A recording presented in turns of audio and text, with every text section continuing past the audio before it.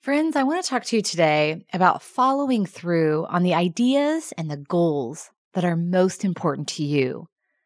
What is it that you've always dreamed of doing? And what steps are you taking to make it a reality? This is your life, and you get to choose what you want to make of it. Many years ago, as part of my vision casting and goal setting process, I wrote into my long-term vision that I would have written and published 3 books by the end of 2025. So in mid-2020, I got to work on my first book, which released a few weeks ago.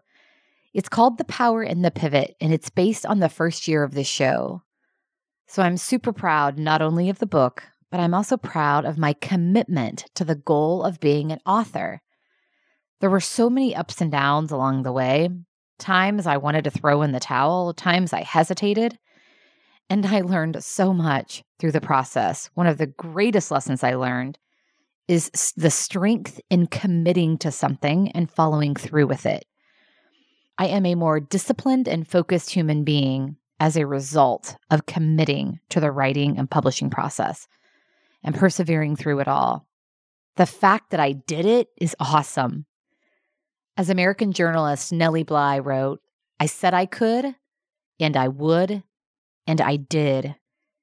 And no doubt, writing it down into my vision many years ago provided accountability and reinforcement along the way.